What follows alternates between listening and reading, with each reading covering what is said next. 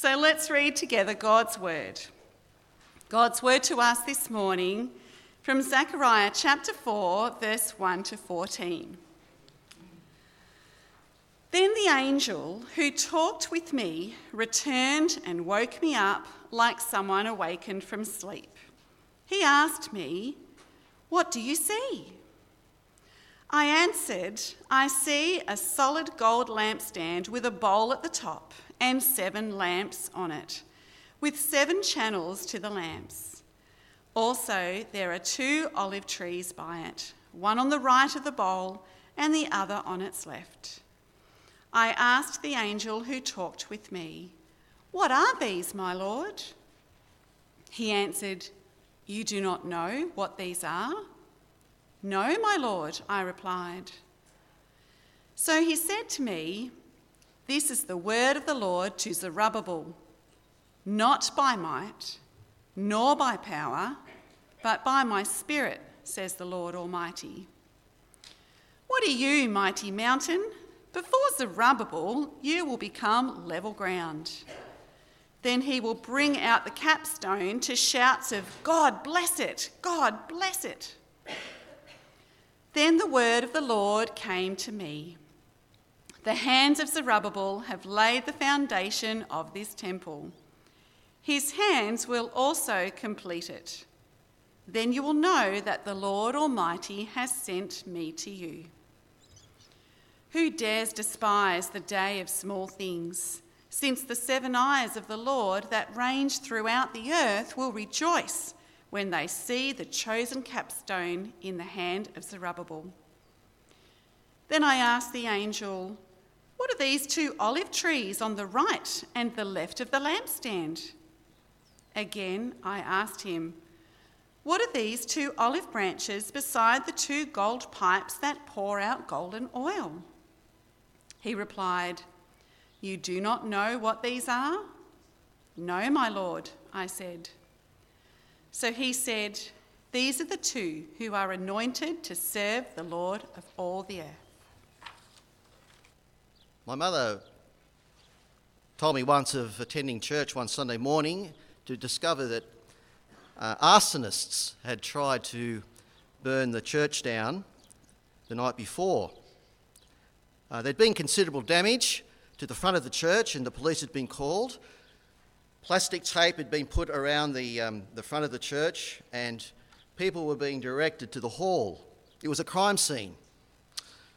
So as people arrived at church, they were directed to the hall, and naturally enough, everyone was talking about the fire. Church this Sunday was going to be in the hall. Pastor David stood up and introduced the service with words to reassure the congregation of the Lord's goodness and love and protection for all the people in Jesus Christ. And then after leading in a prayer, Pastor David asked if the musicians would come forward and the song leaders to lead in the first song, and they stood up and came to the front, and on the screen came the title for the first song chosen during that week, "Give me oil in my lamp, keep me burning." Now in our reading from Zechariah 4, we have this 5th vision of lamps, a lampstand, olive trees, branches and golden oil. And what does all this mean? That's exactly what Zechariah's question was, wasn't it? What are these, my Lord? And already he's had a pretty heavy night. He's the 24th day of the 11th month of 520 BC, and God's word has come to him in visions concerning the return to the Lord, always a great truth for Christians to be thinking about, especially at this time of year we know as Advent, the coming of the Lord, to prepare, a call to prepare, to get ready, to be ready, always ready, he says, as the people in Zechariah 1. He says, "Return to me and I will return to you by repentance," that is turning from self to him. Will God's people be his people, will listen to his word and follow his call to return in their hearts to him. As it's always been, will they be seen to be God's people and do his work? And as we've been seeing in Zechariah, the rebuilding of God's temple has been the focus, his house, showing that God dwells with his people, that God is jealous for his people, that God is choosing Jerusalem again, the God of the nations, so they will also be called my people. It's a grand picture, a grand purpose, which we can trace all the way back to the Lord's promises to Abraham and King David, and all the way through to the prophets about the exile and the restoration, all the way through to Jesus, God's King, Messiah, who came to dwell amongst us. God calling the people, return to me, return and believe, repent and believe. And here we are part of his worldwide church this morning, called to a task, committed to go and make disciples. Well, let's take a deeper dive into Zechariah 4 as we take this in, the vision, the interpretation of it, and what this means for doing God's work in our day. So first, the vision, and the burning question is this: how is building the temple going to get done? Zechariah is woken up by the angel. He's sleeping, probably symbolising the inactivity of God's people. Time to wake up, time to see what God is doing. He asks Zechariah, what do you see? A golden lampstand. See it there? A bowl on top with 7 lamps on it, 7 channels to those lamps. And also 2 olive trees on either side of the bowl. It seems that these 2 olive trees supplying the golden olive oil to the bowl, which is the reservoir of the oil that runs through the 7 channels to the 7 lamps on the lampstand. Moses had been commanded to make a golden lampstand in the tabernacle in Exodus 25, which had 7 lamps, but it needed the constant attention of the priests to keep it burning in the tabernacle, a sign of God's continual presence there. But the lampstand here in the vision of Zechariah sees it's not dependent on the priests to keep the lamps burning. That's because there are 2 olive trees with the 2 branches on the right and the left-hand side of the lampstand, pouring the golden olive oil into the bowl, going through the 7 channels to the 7 lamps. And Zechariah is standing there admitting he doesn't know what these are in verse 4. And he asks again in verse 11 and in verse 12, what are they? You see it there in the Bible. What are they? Zechariah is trying to get his head around all of this, and probably we are too this morning. What are these things? What does this all mean? Well, let's turn to the interpretation then of the vision. And how does the Lord respond to this burning question? How is the building of the temple going to get done? And the Lord responds in verse 6. This is the word of the Lord to Zerubbabel. Zerubbabel, the governor of Judah, he returned with the exiles from Babylon, and begun the work on the temple, a direct descendant of King David. Hundreds of years earlier, God had promised David a son who would build a house for my name. For almost 70 years, God's people had been without a temple. God was not dwelling with them. Now that's about to change, as Zechariah is charged to bring this word to Zerubbabel. Not by might, nor by power, but by my Spirit, says the Lord Almighty. Everything seemed to be opposing that building. It looked small, pathetic, a shambles, disheartened people. We read in Ezra 5, there's a fellow called Tattenai who's appointed by Darius as governor of this region called Trans-Euphrates, and he sends a delegation with a letter to Darius requesting that any attempt to build the temple be stopped. On a human level, getting the temple up seems impossible. Whereas the Lord says, not by might, nor by power, but by my Spirit, says the Lord.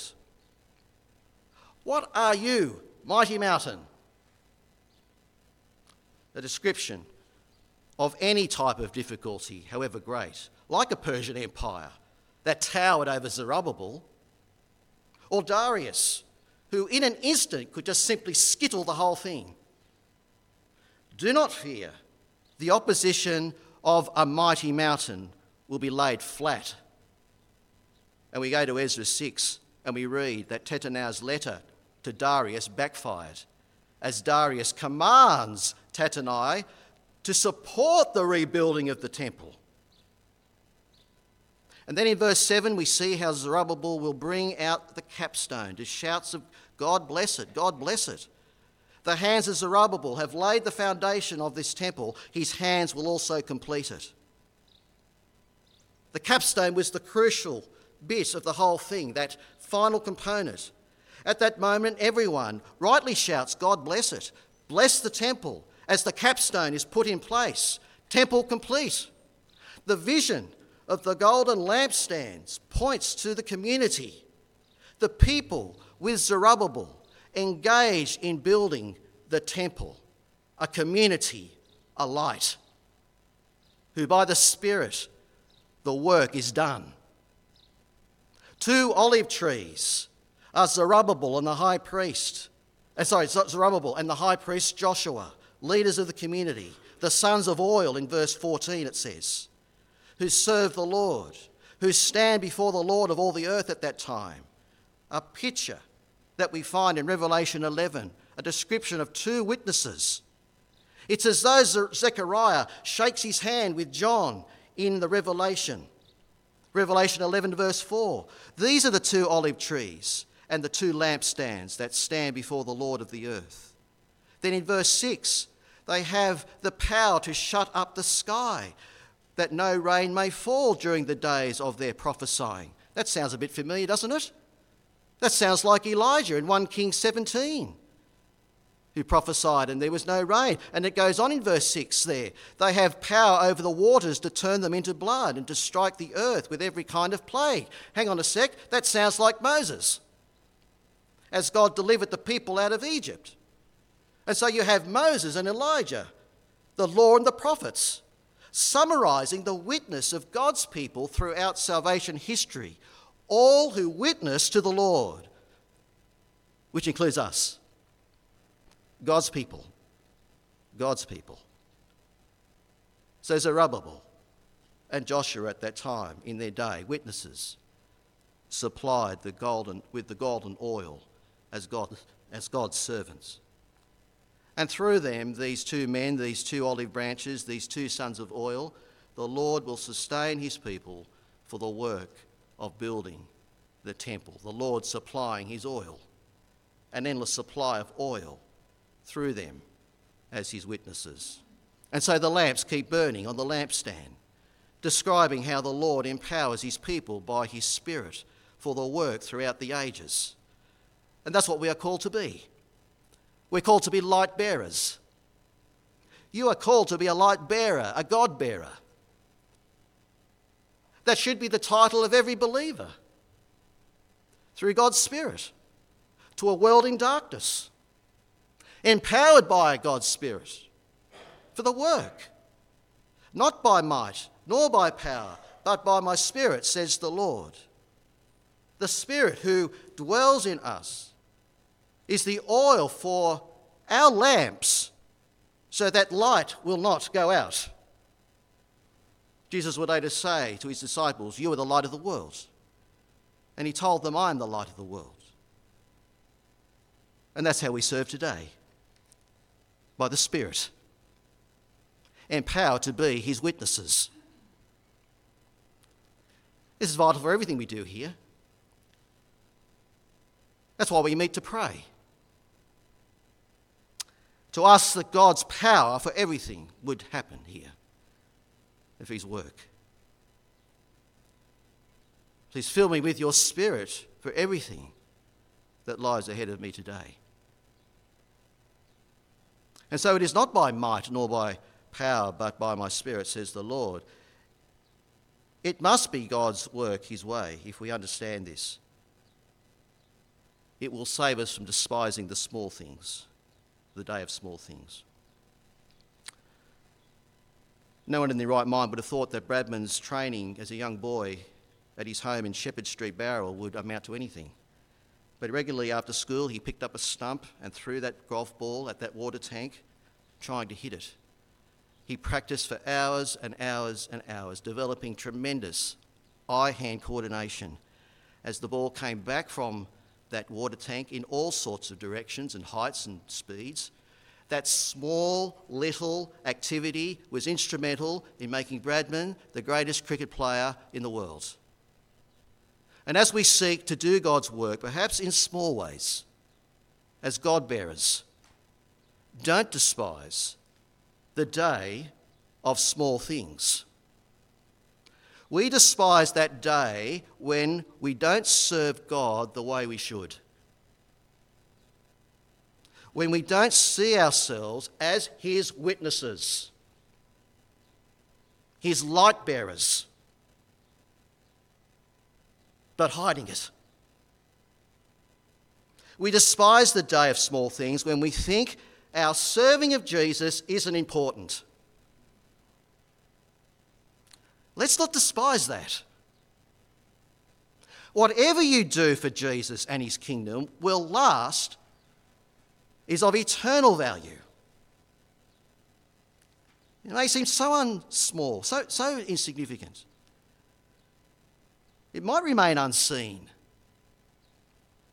only by God. Nobody makes a big deal about it. Like your daily private prayers at home for God's kingdom. Like that one vital brick in the kingdom of the Lord Jesus that he's building. But sometimes there is wonderful growth. I think of Hudson Taylor as he walked along Brighton Beach in England, wrestling with God, pleading for the souls of China. And God honoured that prayer, and a few months later, China Inland Mission was born. Later it became OMF, the Overseas Missionary Fellowship. Over the years there's been much opposition, but today OMF has 1,400 workers from 40 nations serving in approximately 100 people groups in Southeast Asia. Christ witnesses, his light shining, praise God. But even the day is of small things. Even if that day is of small things, where we are, who knows what may come? Will we be his witnesses, his light, in the day of small things? Too often we think we have to have enough things in place to start something. We have to start big. Get everything in place. That's not always the way God does it. In fact, as Zerubbabel and the community began to work, their efforts just looked so pathetic. Success unlikely. No doubt there were some despising the day of small things. Was it not the case with Jesus? God's strategy to build his house? Born in such lowly, humble beginnings, under threat, so insignificant it seems. Good Friday looked utterly pathetic, just another dead martyr on the cross. Even today, people despise the weakness of Jesus. What relevance? Only a swear word to many. Doesn't Zechariah tell you what God will do? A capstone will be put in place in that physical temple. A day will come, an apparent small day, when Jesus will put the capstone in his house. When his house is complete. The story is told of John Wesley, and one of the last letters that he ever wrote, 6 days before he died, was to William Wilberforce, who fought for the abolition of the slave trade through the British Parliament. And Wilberforce, to this point, had been facing tremendous opposition. And this is what Wesley said 6 days before he died, his last letter, that unless God has called you for this very thing, you will be worn out by the opposition of men and devils. But if God is with you, who can be against you? Go on, sir. Go on in the name of God. And that's it. That perseverance. Because you know the big picture. And you know your part in it. However small it might be, he's building his temple. We, his co-workers, his light bearers. Built on the foundation of the apostles and the prophets, with Christ Jesus, the chief cornerstone. In him, the whole building is joined together and rises to become a holy temple in the Lord. And in him you are being built together to become a dwelling in which God lives by his Spirit. No one in his temple is a passive stone. In his building, but living stones. A royal priesthood, called to draw others into the new temple, leading them to Jesus, our temple builder and high priest, not by might nor by power, but by God's Spirit. It's the work. And ours is the high honour, servants of the Lord. And like those 2 olive trees, those sons of oil. We must not despise a trickle that may come, one here, one there, a couple over here, over the years. A temple building, gospel ministry is a day of small things, slow, often unrewarding, unnoticed, not spectacular, facing opposition and setback. Persevere. God is building his new temple. Go the long haul, servants of the Lord. Even in the day of small things, let's persevere, asking his Spirit to empower us to be his light bearers. He is with us. Jesus, the capstone, the stone that the builders rejected. Is he marvellous in your eyes? He's the completion of the whole thing.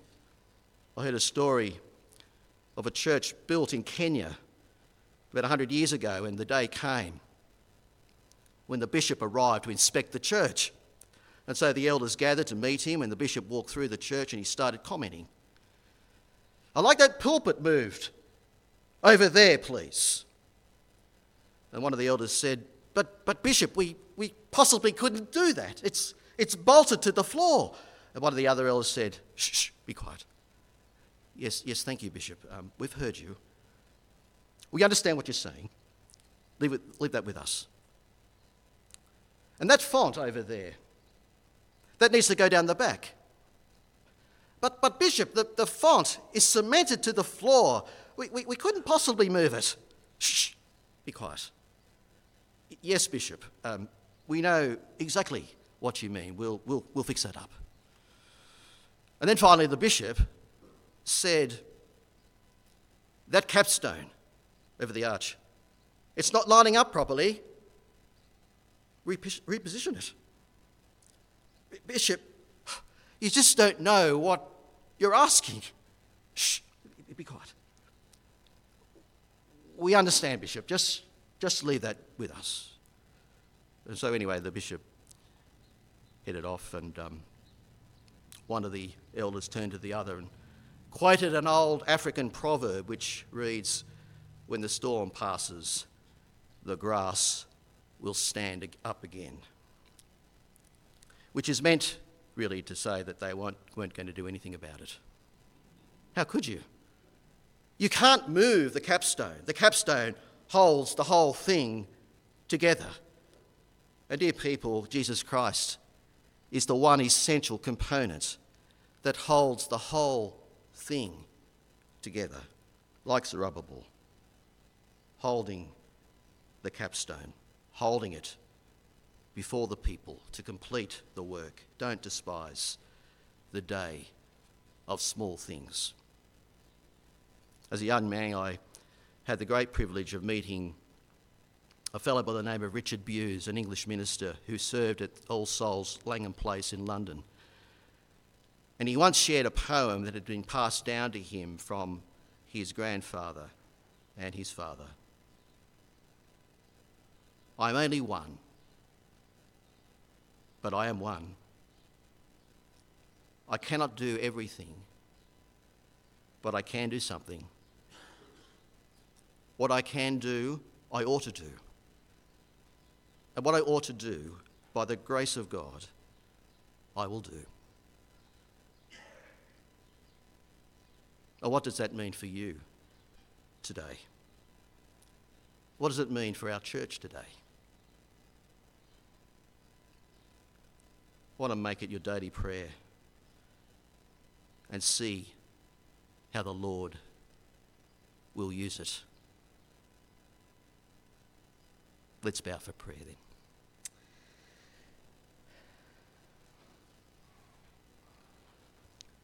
Not by might nor by power, but by my Spirit, says the Lord. Lord, we acknowledge how weak we really are,